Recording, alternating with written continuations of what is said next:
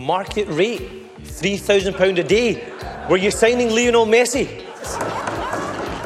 This is First Minister's questions. Just once it would be nice to get a First Minister's answer. Any political party in this chamber that was confident in their arguments around independence would not be desperate to deny the people of Scotland the right to make that choice. The Steamy, a laudable production for the Scotsman.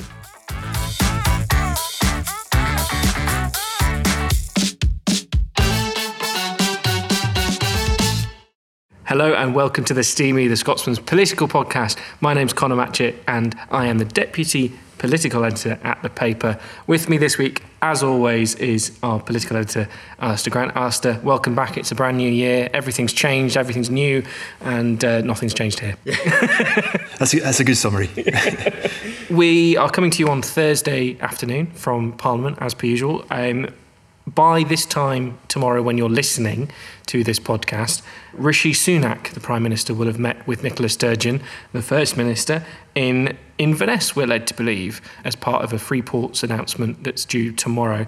Alistair, take us through what's happening. I don't know, there's going to be a tete-a-tete, I think, over a hotel room table and wine, maybe. I don't know. Sunak's famously teetotaler, of course. Rishi Sunak coming up to Scotland. It's obviously always a big deal when a Prime Minister does a kind of visit to Scotland. I've been to quite a few of them in the past. When Boris Johnson was Prime Minister, obviously when Boris Johnson came up, there was always a kind of element of surrealness to it. Mm-hmm. He did various kind of, we call them huddles in journalism, huddles with journalists, basically kind of mini press conferences where you can ask questions, ask whatever you want, just involving the kind of Scottish Holyrood political lobby.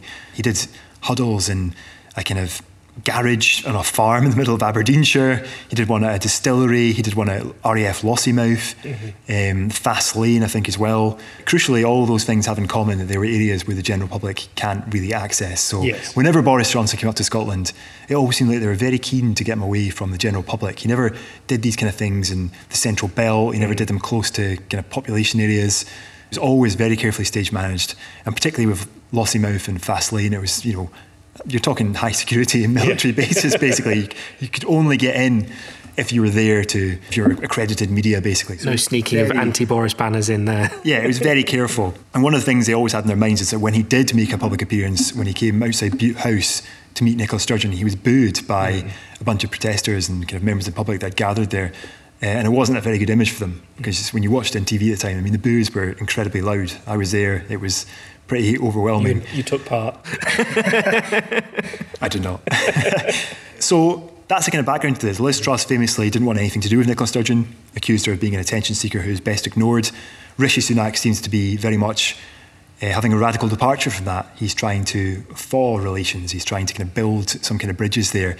And I think the relationship between Nicola Sturgeon and Rishi Sunak seems to be better, certainly than Liz Truss, because there was a relationship there, but it seems to be better than her relationship was with Boris Johnson.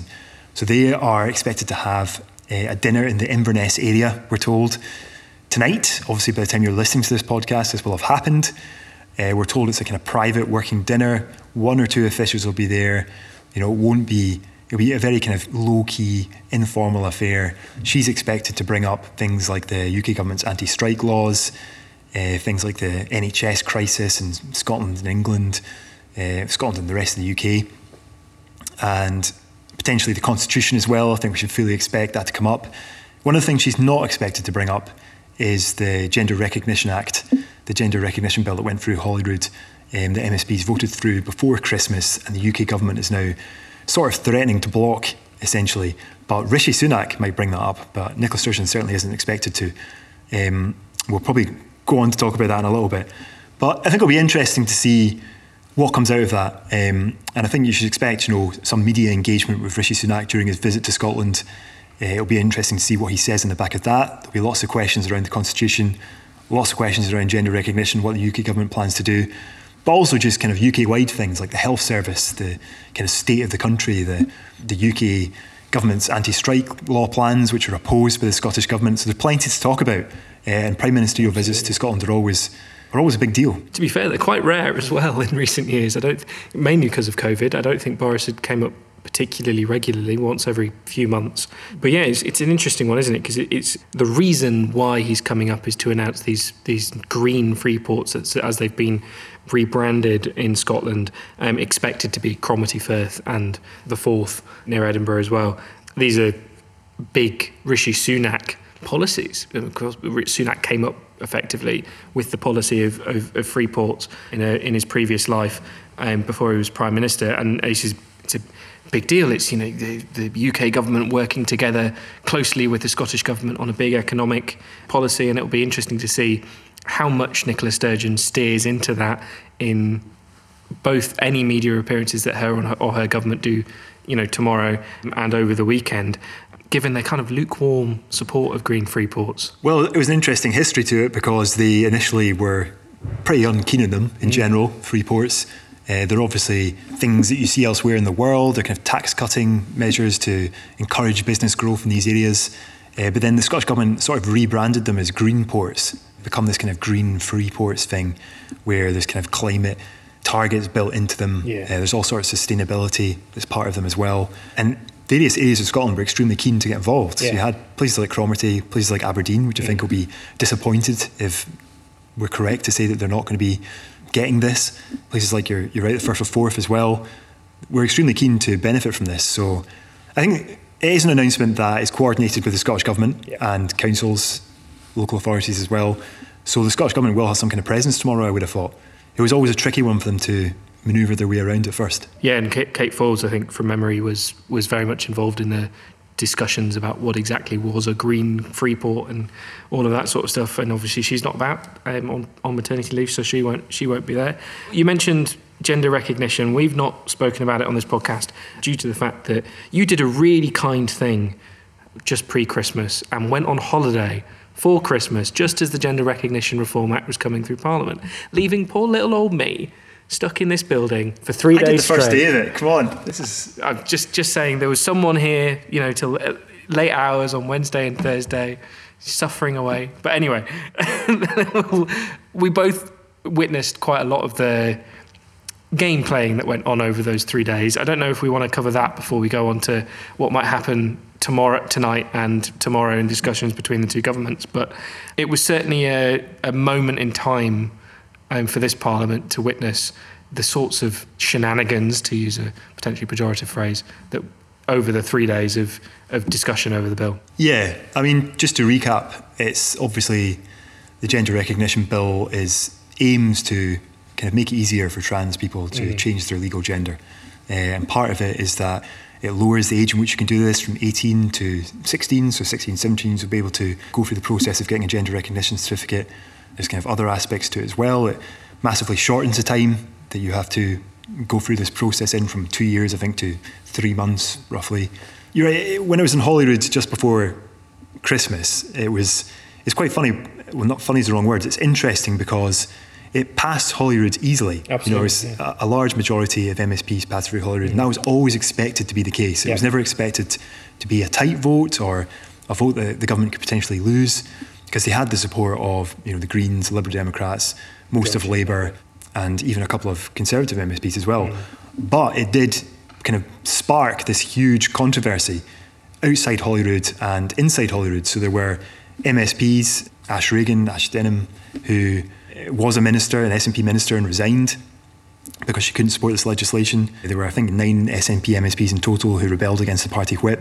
There were a couple of Labour MSPs who had to step down from the front bench because they couldn't support the legislation and the party had a party whip on it.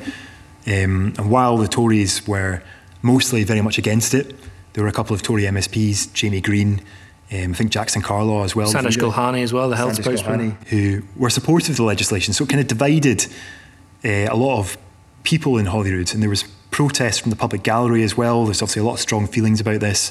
There are very high profile people like J.K. Rowling who feel very strongly about it, are against the legislation, or certainly aspects of it. And I think it's one of these issues that it has provoked a lot of debate and a lot of controversy, and it's sort of strange that it passed through Holyrood so easily while all this is going on.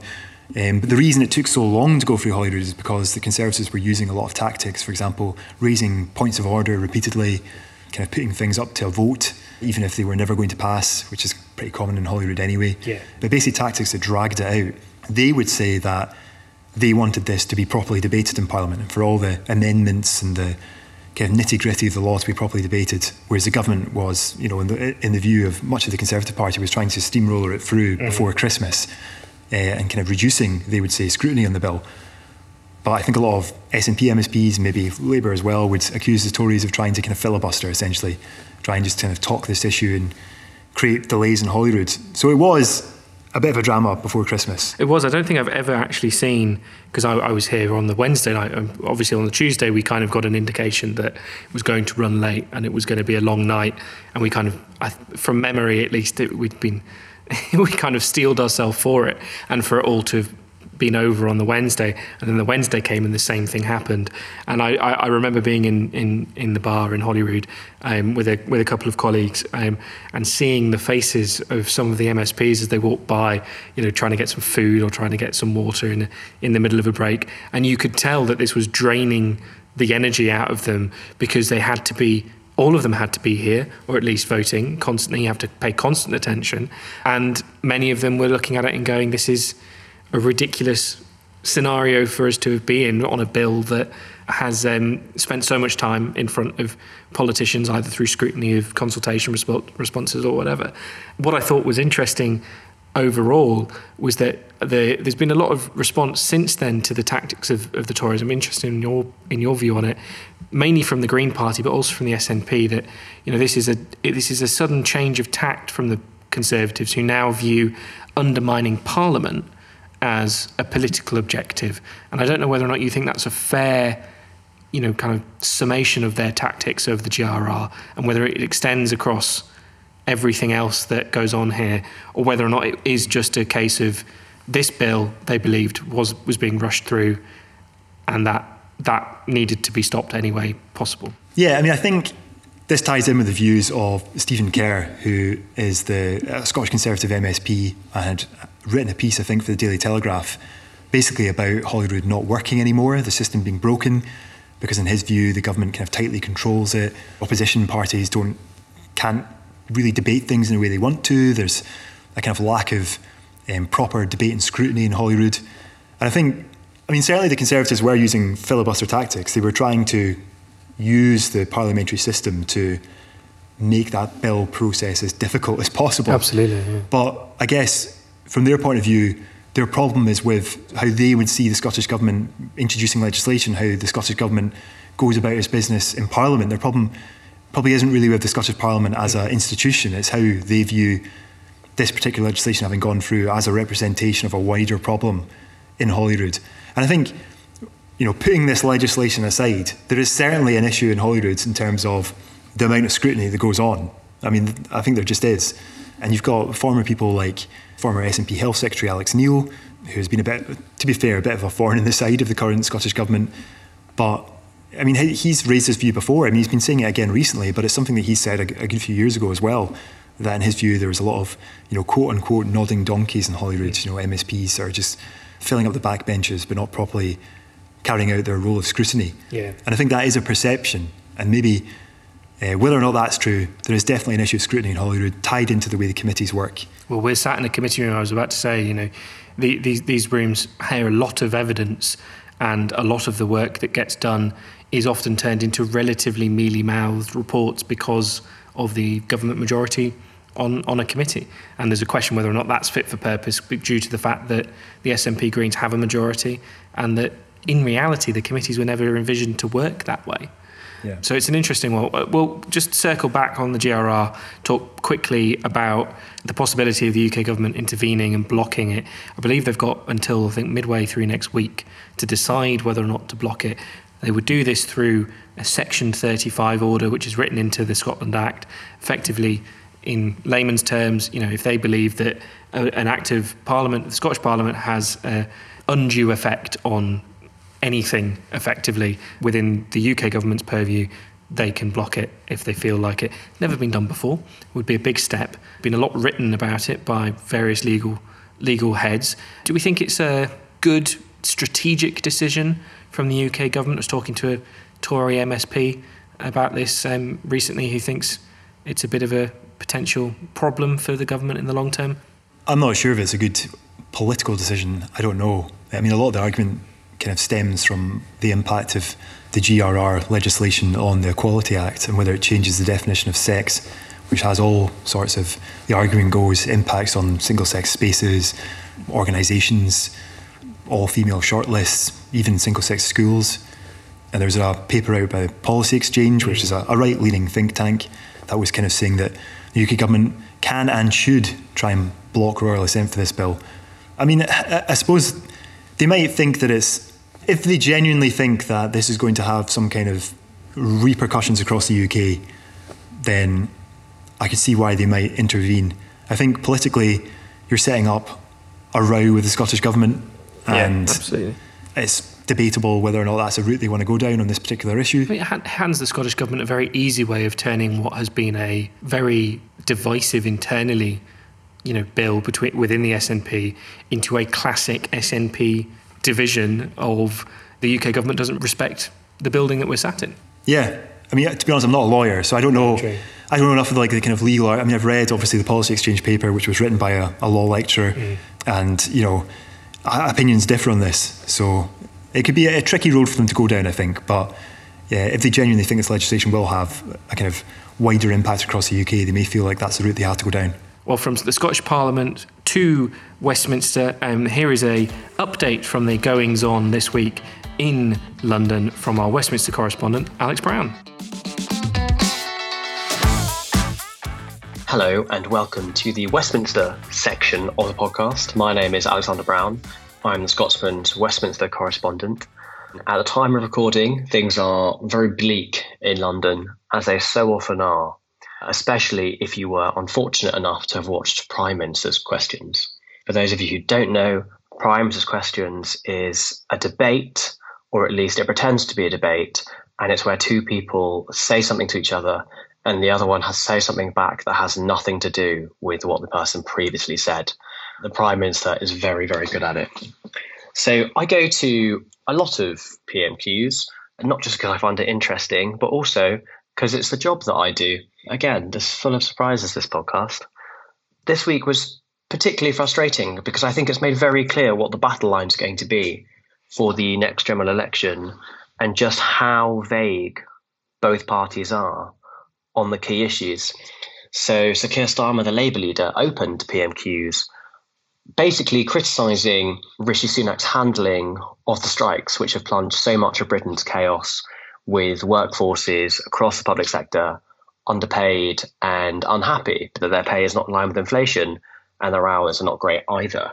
So Rishi Sunak, instead of addressing this, perhaps if not failure of government, but the fact that no breakthroughs have been reached, and instead has passed some anti-strike legislation, went on about how, Sir Keir is on the side of the strikers and they are his, paymasters in the unions, which is a traditional argument to criticise Labour with. But the problem is, Keir Starmer isn't supporting the unions. He is not supporting the strikers. He is doing decidedly nothing because it's considered a political trap by the Labour Party. So it's better to say nothing than to be directly involved with the chaos. And this is, it's not very good for debate. If one person says, you're not doing very well, and the other person can go, well, what would you do? And no answer is forthcoming. And it's the same on the NHS. We hear Sir Keir criticise the handling of the NHS. We've seen waiting times soar under Conservative government. We are still waiting for the 40 hospitals promised by Boris Johnson. I can't believe we couldn't trust him. He seemed so reliable and like a good guy. And so he can criticise the Conservative Party for that. And then the Prime Minister can go, OK, what would Labour do on the NHS? And again, it isn't quite clear. And I mean, I work in Westminster, so not to toot my own horn, but if they did have a really good plan, I would like to think I knew about it. But at the moment, ambiguity is the name of the game because Britain, this is, again, this is not a cheery episode. Britain's finances are in such dire straits. There is no easy answer. I mean, we have heard from the Labour leader repeatedly that, austerity is bad, but we can't just suddenly start spending loads, which is saying austerity is bad, but, essentially there's not going to be a lot of money. There's not going to be the huge swathes of investment that so much of the public sector actually needs. And when the debate is you're bad and you don't have an idea, it's very, very difficult to be, there's not a lot of policy that we can actively engage with on either side, other than, the introduction of the anti-strikes bill, which is so vague. Unions are calling it illegal. And, if you're unaware, it's a bill that essentially will allow employers to sue employees who do not meet the minimum requirements of work, which, is a very, very brave plan from the Prime Minister, given that most of the public, as all the polling shows, support striking. They might not, well, at least they support pay rises. They might not support directly the act of striking, but they do believe in better conditions. So it's a very bold move to create all the conditions for a narrative of, the rich against the poor. Elsewhere in PMQs, Stephen Flynn made his first appearance of the year. And unfortunately, it just wasn't very good. He is the new SNP Westminster leader. He's a charismatic man, and he is confident, and he stands up at PMQs, which obviously they all have to do. But he almost squares up, like Liam Gallagher about to belt out a song and say, as you were. And he doesn't just look at the Prime Minister. He looks across at all the Tory MPs, daring them to interrupt him. But when it comes to his questions, it's more of a list than an actual question, more of a comment than a question. He just goes, I think this week he went, Brexit, the recession, waiting times. And then he essentially said, is it worth being in the union? What's the point? Which is, he also mentioned energy, which allows the Prime Minister to go, well, speaking of energy, here's the stuff we're doing. Without a hook to pin the Prime Minister down, it's, it's a monologue, it's a statement. It is not really challenging the Prime Minister, as very politely building the steps for him to climb up and put the ball in the net and say exactly what he wants to do, which, again, is not necessarily good for debate. So it's just been a bit grim, really, a bit like the weather. I yearn for a crumb of content, just a little morsel of policy to tell you about, but unfortunately, none's been forthcoming. But, next week is the deadline for the UK government to decide if it's going to block the gender recognition reform. That's in the wrong order bill, which obviously they oppose so vehemently. They have yet to decide. They have yet to block it. I can tell you privately, a lot of Conservative MPs do not support blocking it. They believe in trans rights. They believe that it should be easier to self-ID. They just believe in it so profoundly they won't say anything public. But, maybe they will once the UK government drops it. For all that and more, do stay tuned to The Scotsman. I've been Alexander Brown, and you, quite fortunately, haven't. Cheers. And from PMQs into FMQs, let's have a little bit of a chat about what went on in the chamber today. Both Anna Sarwar and Douglas Ross went in on health. It's been a regular issue brought up by both of the main opposition parties pretty much since the start of this parliamentary year back in September. Take us through what the issues were, what was brought up, and I have to say, one of the best case studies, almost as if it was written for journalists from the Liberal Democrats as well.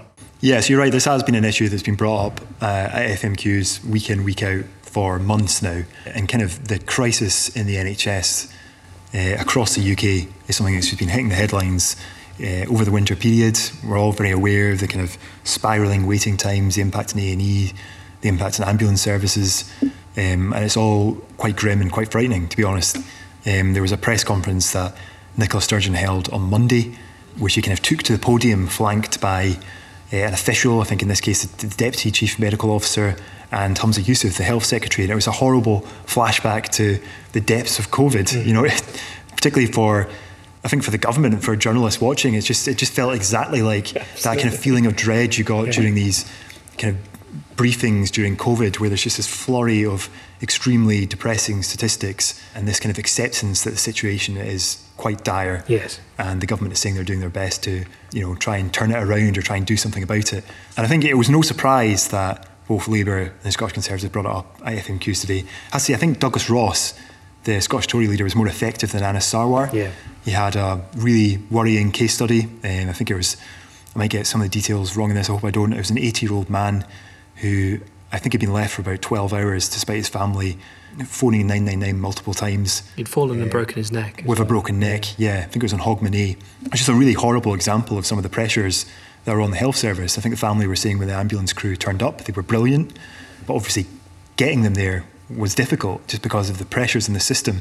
And I think case studies like that really hit home, and they're quite hard for, we talked about this before, when you've got an individual case study like that, it's quite hard for Nicola Sturgeon to come back on that, because it's a real world example. It's not just a flurry of figures you can kind of deflect from.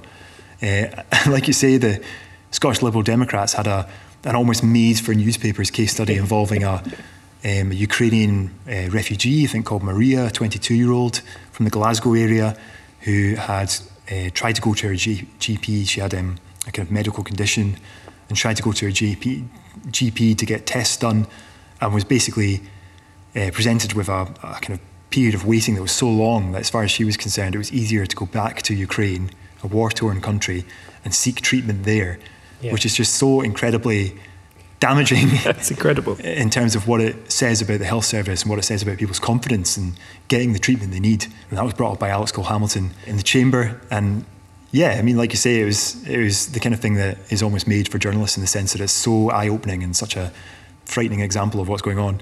I think Anna Sarwar was good. You know, you kind of brought up the kind of state of the health service as well, but I just thought Douglas Ross was a bit more, just this week, a bit better on it, I think. Do we think that, obviously Douglas Ross finished his questions with something we've heard multiple times from both parties, albeit never from Anna Sarwar, which is, you know, time to sack the health secretary, Humza Yousaf. Do we think that Humza is under pressure and that he is teetering? Because I think it's interesting, I talked to some people in Parliament, particularly on the Conservative side, who feel that they were bounced into calling for Yousaf's resignation and feel that was a strategic mistake, given the fact that he isn't about to be sacked. There's no indication that Nicola Sturgeon is about to sack her effective number 3. And also, you haven't heard it from Anna Sarwar yet. We do hear it from Jackie Baillie, the Deputy Leader of Labour. I think that's one and the same thing. I think if you hear it from the Deputy Leader and it's sent out officially in a press release, it's the same as Anna Sarwar saying it. His Scottish Labour have called for him to go as well. Do we think he's under pressure? Do we think he's ready? He is potentially going to get sacked over the current performance? I think he's under pressure because the health service is under pressure and he's in charge of the health service. I think the role of health secretary is completely thankless. I think it's such a difficult role. Nicola Sturgeon herself has done it in the past. She knows only too well how hard it is to do. It's by far the hardest job in cabinet, I think. Yeah. And Humza Yousaf can't really be blamed for what is a crisis across the UK and beyond, to be honest, in the health service this winter. Having said that, you know, there are things that the Scottish Government could have done and didn't.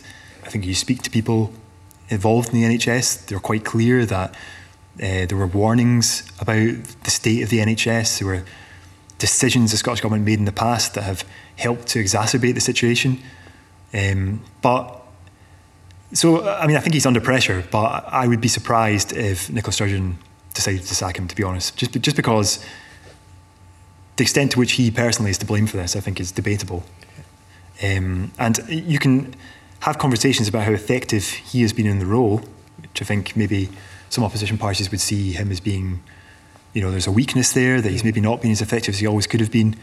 But yeah, I'd be surprised if he actually did get sacked over this. It'll be interesting to see where it goes and where the debate goes, because at some point, you know, from a position of the opposition, you look quite weak and uninfluential if you've been calling for someone's head for so long, and that they don't go even if the crisis doesn't get any better. You do, and we've seen this before. We've seen this before with other health secretaries. I remember when Jean Freeman was health secretary, there was a lot of calls for her to go over various things. I think at the time there was scandals in hospitals, and there was repeated calls for her to go.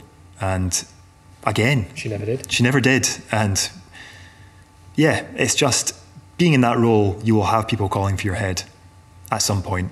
And it's just something you're going to have to put up with. Potentially as well, I think Nicola Sturgeon, having been health secretary, as you say, understands it, but also she gets calls to resign every month from various people for things that probably aren't considered resignation matters. I wonder if, you know, in Scotland we're at a point where calls for resignations are made too often. I think, well, yeah. I mean, would they lose their impact a bit if you're just doing it all the time? And I think from Nicola Sturgeon's point of view, why is she suddenly going to turn around now and be like, oh, actually Douglas yes, Ross, you've got a point. Hamza Youssef, I'm sorry, you've got to go. It just seems extremely unlikely. And I think there's a wider problem in politics. I'm not saying it necessarily applies to this issue because there are serious things at stake, but there's a wider problem in politics of just trying to get scalps all the time and calling for people to go over things that there would be no benefit if someone left the role and someone else came in.